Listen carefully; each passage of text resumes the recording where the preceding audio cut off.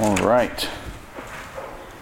Well, when we last left our heroes, Peter and John, they had just healed a guy that was outside the gate at the temple, and the disciples, they go maybe every day, maybe multiple times a day, as often as they could. They're going to the temple, and the temple is kind of like the mall. It's just this huge space, and there's all kinds of different religious things happening there because religious activities were such a part of daily life, way beyond anything we could imagine, you guys. If we saw people living the way they lived then, now in 2021, we would think of a monastery, because in the first century, around that time, people would wake up. You see this if you watch The Chosen. You still have time. The Chosen show. Every time people wake up in that show, they say a prayer. There's a special prayer that you say when you wake up in the morning. There's a special prayer that you say when you do this various activity or that various activity. When you you let the sheep out for the morning, there's a prayer that you say over them. That, how we have prayers that we pray when we eat. We just now recited the Lord's Prayer. They had all kinds of that in every single thing. When the sun would go down and it was time to go to bed, you would pray the same prayer, and most of them were psalms. You were reciting different passages of psalms in those times. And so, with religion being such a deep part of their daily life, you go to the temple because that's kind of where all of that is happening. And so all the disciples, the new believers, there's a couple hundred of them at this point. Remember in Acts, it says there were 3,000 souls added that day. That'll come up later. So I'm planting that there to come up later. 3,000 souls were added, but most of those people were from out of town. So they all went back to their homes. So day-to-day life in the temple, it's a couple hundred of them. And they are coming every day, and they are breaking bread in one another's homes. They're talking about the apostles' teaching. They're dedicating themselves to prayer. And everybody likes them. They gain a whole lot of favor with all the people. So there are a bunch of people that they don't really quite want to join this group, this little crowd, this thing that's happening. But they definitely walk by and they're like, oh man, those people, they healed my cousin. My cousin got healed by that guy's shadow. Or, do you remember those people were the ones that followed that Jesus guy? And remember he fed all of us and we all ate and it was like miracle food and there's so many leftovers. So they're fond of this group, even though they might not join them. And in one of those visits to the temple, Peter and John heal this guy. He was lame from birth. And once he's healed, he starts jumping around and dancing. So not only were all of his leg bones, muscles that had surely been atrophied and just skinny little things, but he also was miracled with the ability to balance and to stand and to walk. So it was a complete healing, thorough. Acts 3:11, it says, while he clung to Peter and John, all the people, so he's jumping up and he's dancing, he's jumping around, but he's also clinging to Peter and John. So this could be, not to just dwell on one word too much, but I just want you to picture the scene of this guy that everybody knows is lame. Everybody knows this guy can't walk. He's recognizable. Kind of like you would recognize the guy down in the corner with the God bless sign. You'd be like, hey, that's the guy. He's on the wrong corner. Usually I see him on this corner, now he's on that corner. People recognize him. He's also holding on to Peter and John. He could be holding on to try to stand up and to try to balance. He could be holding on because he's so excited. I like to think it's both, because dude's never walked before, right? Everyone's astounded. They run together to them in the portico called Solomon's. That's just the gate that they were at. When Peter saw all these people come, he addressed them. So this is speech time. There's 24 speeches in the book of Acts. And I think today we're only going to cover one of them. And this is the second one of Peter's. So remember, he got up on Pentecost and he said, talk to everybody. Now, this whole crowd of people, it's not the usual crowd that's around him, this whole other group of spectators have come, and they're looking. And he says, men of Israel, why do you wonder at this? Why are you staring at us as though by our own power or piety we have made him walk? See, everybody wants to be holy. Everybody wants to be right with God. We all want to do this too. We all want this today, right? So when we see somebody that's like, wow, that guy's doing it right. Oh man, she knows how to live a life. We try to figure out how to imitate them. I have to be really careful when I listen to preachers during the week, when I listen to recordings of sermons, because you guys, no joke, I will come in here and I will talk like whoever I listen to all week long. And if you were like some detective, you could probably listen to recordings of my sermons and be like, oh, he listened to Jerry Vernon McGee this week. And you would detect that, or you'd know if I was Alistair Begg, if all of a sudden I had the Scottish accent, you'd be like, he pronounced that like Alistair Begg, because he's been listening to Alistair Begg all week. I do not want to be Alistair Begg, and I don't want to be J. Vernon McGee, even though those guys are all awesome. Neither do you want to be anybody else. You're you. It says in Acts 17, God chose the places and the times that we would live so that we would seek after God. So God made me to live when I live, where I live, because that's the best chance I have to seek after Him. So here I am. Peter does this awesome job. Every single time he gets up to talk, he doesn't direct anybody towards him. He doesn't say, yes, I'm Peter, and with my 6-week program, you too can heal people with your shadow. Just follow me. That's the coolest thing. Through all the book of Acts, not once did the disciples say, follow me. That's Jesus' words. Jesus says that. So he's directing everybody to Jesus. One time, I lived in Central Asia, and I worked at this place, and I had this coworker, and I wanted to tell all my coworkers about Jesus, so I wanted them to spend as much time in my office as I could get them to. And before I went there, I worked at an ad agency, and the ad agency had a dartboard. And the boss said, I need somebody to have a meeting at that dartboard every week, because then I know you're all getting along and you're not stressing out over work, that you're being creative. So nobody's used the dartboard this week. Somebody has to have a meeting at the dartboard. And so I would try to schedule all my meetings at the dartboard just to make sure that got covered, and it was a lot of fun. So I go to Central Asia. How do I get people to hang out in my office and stand around and talk a whole lot? I get a dartboard. So I had a dartboard, and sure enough, it worked. We made jokes about there was a picture hanging in the office of the dictator of the country, and we had to make sure that that picture never made it close to the dartboard, or the KGB would carry us away and it would be terrible. So we hung them on opposite walls, and it was all really silly and ridiculous. But one day we're throwing darts, and there's another guy that worked for the same company from Evansville, Indiana. And this guy says to me, man, he's an Asian guy, I want to visit America someday. And when I visit America, I want to go to Evansville, Indiana. And I said, why?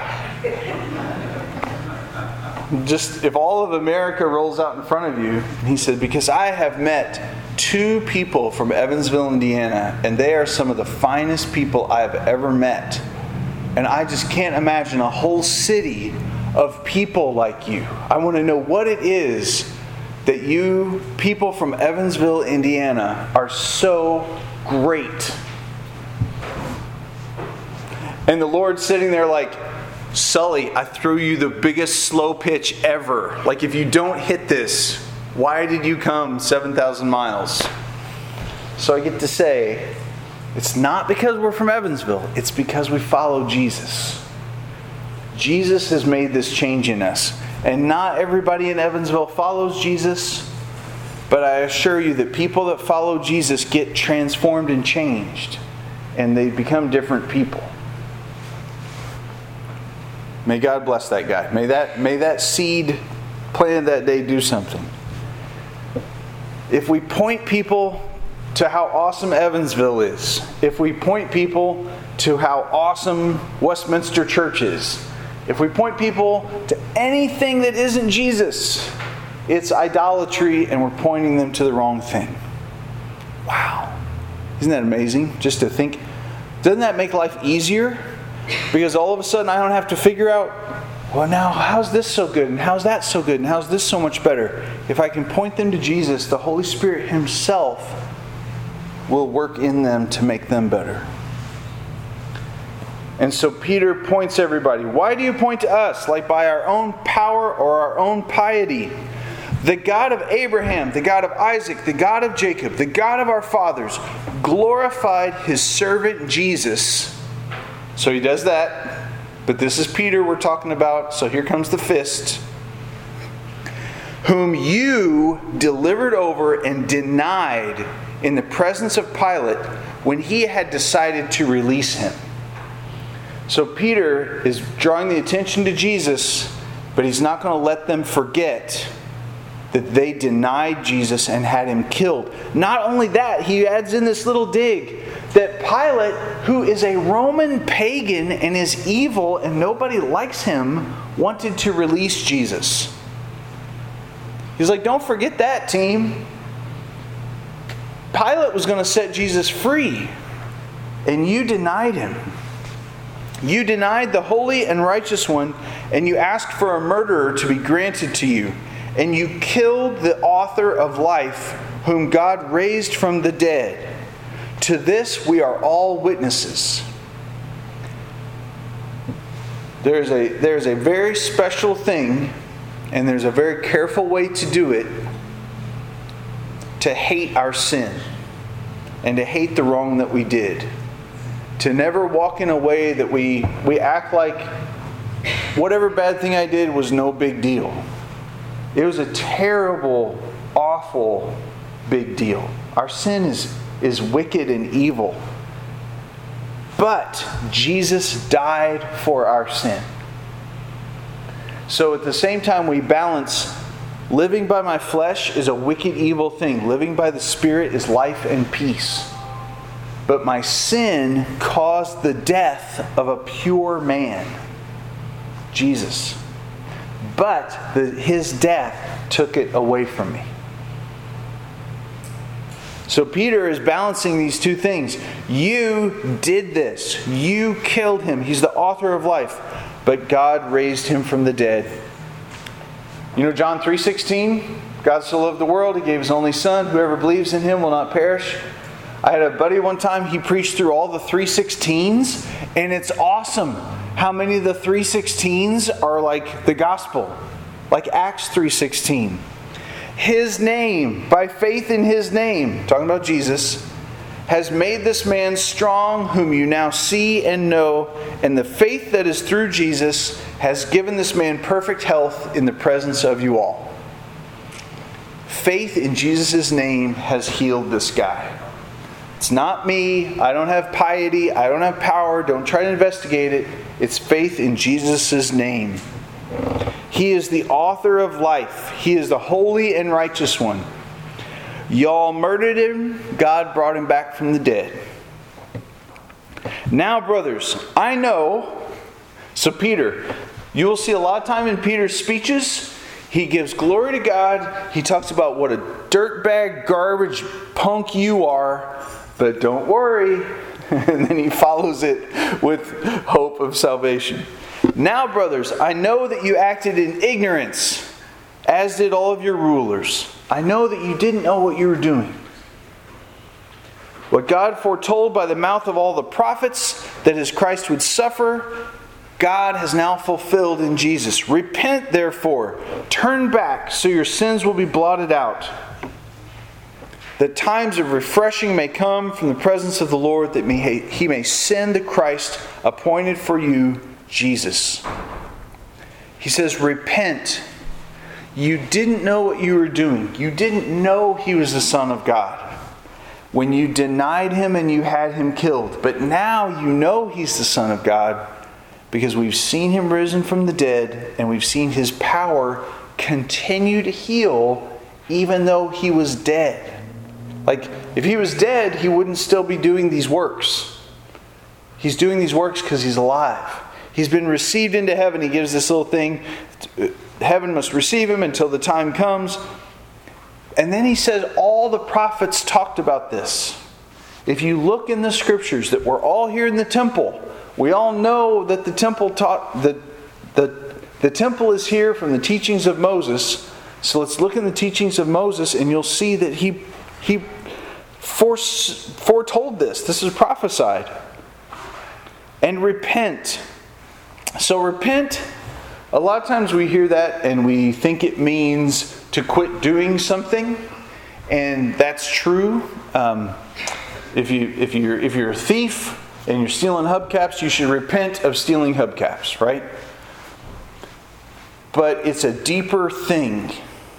And you know this, if you've ever dealt with anybody that was doing something wrong and you were trying to get them to quit doing something wrong. You know this if you've ever had a leak in a pipe at your house. You know this if you've ever had ants invade your windowsill. That if you just stop them from one spot, they're going to find another way. They're going to come through another path. And if repentance just means stop stealing hubcaps and you don't heal your soul, you're probably just going to switch over to stealing cell phones. And you quit stealing cell phones and you're going to start stealing bird baths.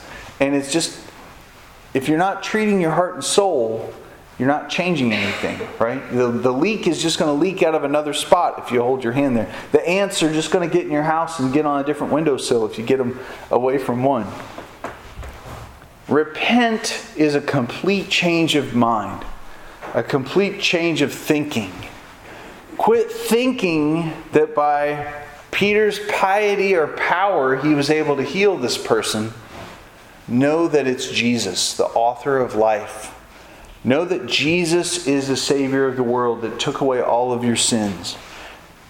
So you can repent from feeling ashamed. You can repent from being sad about how you're not a good person. Because Jesus died for your sins. We just sang 2 songs about it, right? We've been washed clean. We can approach God face to face because Jesus has taken our sin away. So all of that is wrapped up in Peter saying, repent. Repent. Quit coming to the temple and doing all these sacrifices and looking down your nose at sinners and cursing them. God said, Jesus quoted the prophets, he said, God desires mercy and not sacrifice. It's better for you to not judge the people not going into the temple than it is for you to walk over the top of them on your way into the temple. Wow. Then Peter quotes Moses directly. Moses said, the Lord God will raise up for you a prophet like me from your brothers. You shall listen to him in whatever he tells you. And it shall be that every soul who does not listen to that prophet will be destroyed from the people. So really fun Bible study. It's really easy to do. You get yourself a good study Bible that's got all kinds of cross-references in it. And when you're reading the New Testament and it quotes the Old Testament, go look that up. Go look up and see what is going on there. Because remember, this is a really religious culture. They talked about they talked about the Hebrew Bible, they talked about the Moses and the prophets every day, all the time. It was always a topic of conversation. And so when Peter quotes Moses, everybody's going to know in their mind something about what that's referring to, right? Like if I say Eeyore, and I talk about Eeyore, the more I talk about Eeyore, the more you're going to hear in your head some point, woe is me. And you're going to hear this low voice. Or somehow you're going to be like, oh, Eeyore, that's that donkey in. And you're going to think of this yellow bear with a red shirt that doesn't come down over his belly, right? All of that thought about Winnie the Pooh when I mention Eeyore is kind of like this is in the first century when they would say something about Moses, they would think through this whole event and whatever was going on around whatever they quoted about Moses. So, what were they talking about? So you go back to Deuteronomy 18, where Moses said this. The Lord your God will raise up for you a prophet like me from among you, from among your brothers. And to him you should listen. So Moses is saying this to all the people. Just like you said, like you desired the Lord your God at Horeb on the day of the assembly, when you said to me, so when all the people said to Moses, we don't want to hear the voice of the Lord, and we don't want to see His great fire anymore, otherwise we'll be destroyed. So God speaks, there's fire, there's thunder, there's the mountain is on fire, all the people are scared, and they say, please Moses, don't let God talk to us, we will be destroyed. We are not holy. We can't talk to God. Talk to God for us and then tell us what He says, but don't unleash God on us. They were so scared. God said, you're right. You better be scared because y'all are a bunch of idolaters and evil and I'm holy, and if I show up to you, you'll all be destroyed. So you've made a good choice. But I really want to talk to you. And I really want to be close to you and I really want to listen. So I'm going to talk to Moses. And then Moses is going to talk to you. Because I want to talk to you face to face. And that's when God said, I will raise up a prophet just like you, Moses, from among their brothers. I'll put my words in his mouth and he will speak to them all that I command him. And whoever doesn't listen to the words that I speak through him, I myself will require it of them. They will have to answer to me, basically. And so the people were afraid of God because they knew God was holy and they knew they weren't. They said, give us an intercessor, give us a mediator. And so God said, okay, Moses, you're going to be the mediator, but I'm going to send somebody that's kind of like you, that's going to speak my very words. And I'm going to speak through them, and they're going to be able to talk face to face with Him. That set the stage for God Himself to come in the flesh in Jesus. So Deuteronomy 18, God shows off how holy He is, and all the people recognize that. And then they say, please, we have to talk to a man. We can't talk directly to God. And God said, perfect. I will come as a man and I will talk to you face to face. Not only will I come as a man and I will talk to you face to face, but as I come, I will take away that sin.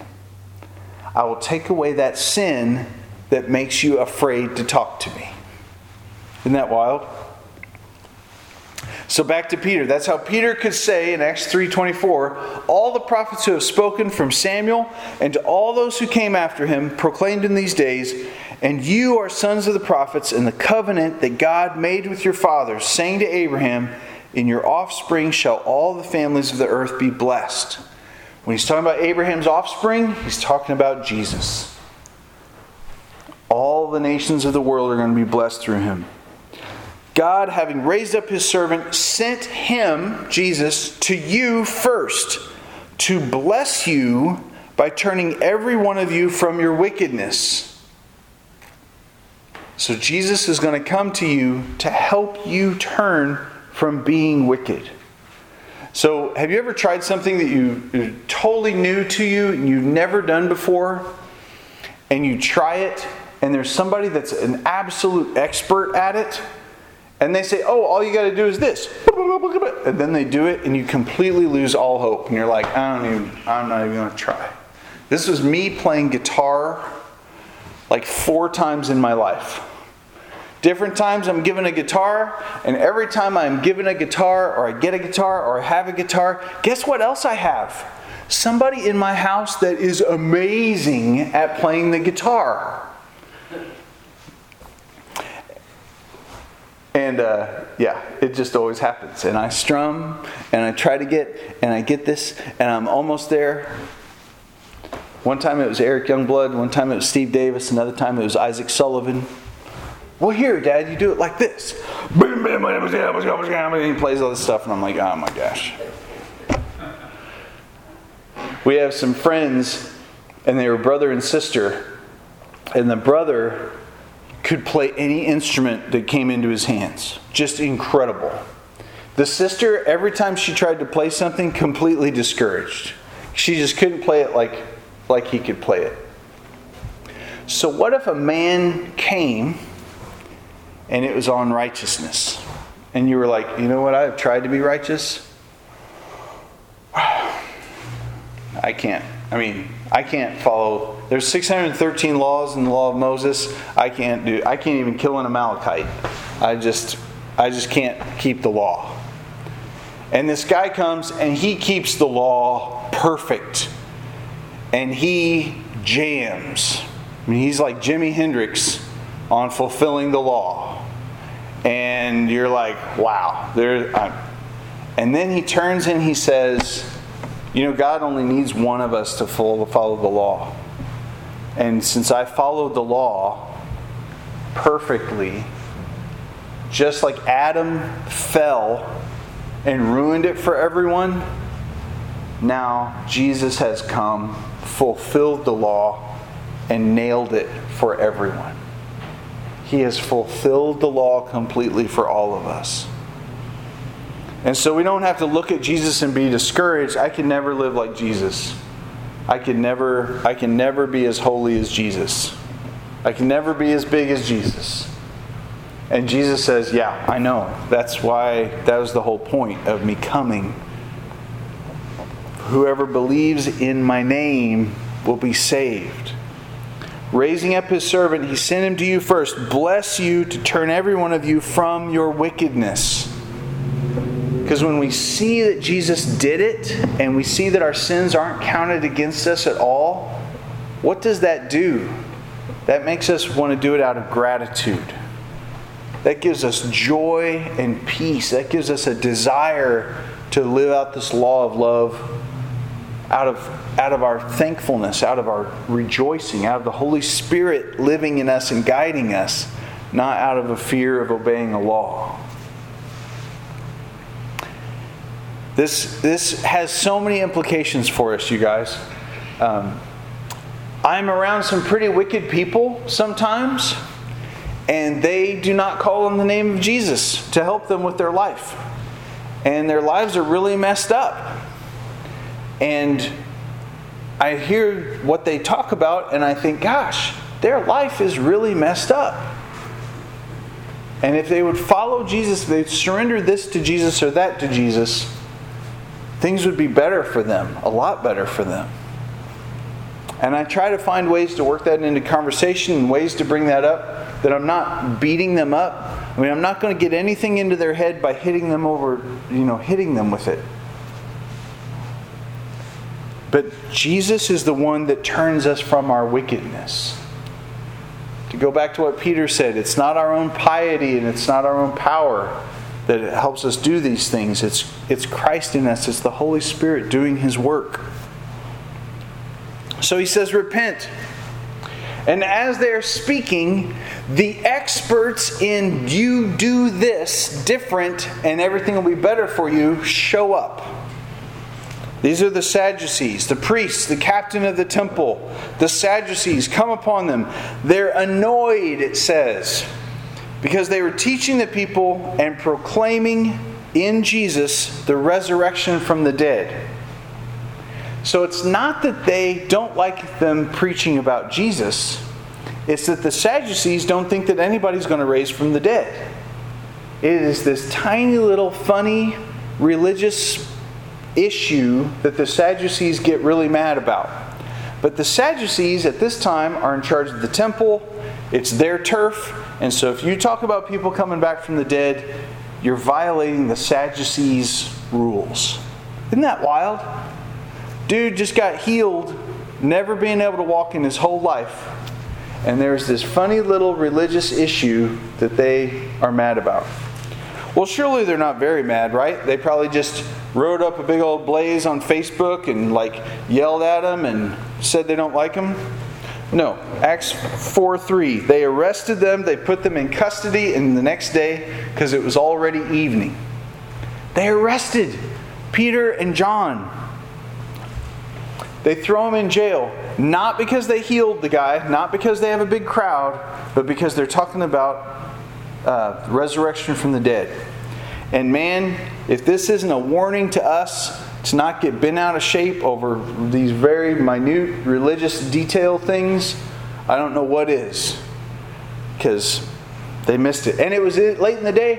Everybody's going home. We don't want to have this debate right now. Let's just leave them in jail overnight. So that's what they do. But the Holy Spirit has the last laugh. The Holy Spirit will always win. Throughout the book of Acts, you'll read terrible things happening. The Holy Spirit always wins. And that's a little whisper to us. There is horrible stuff happening to us.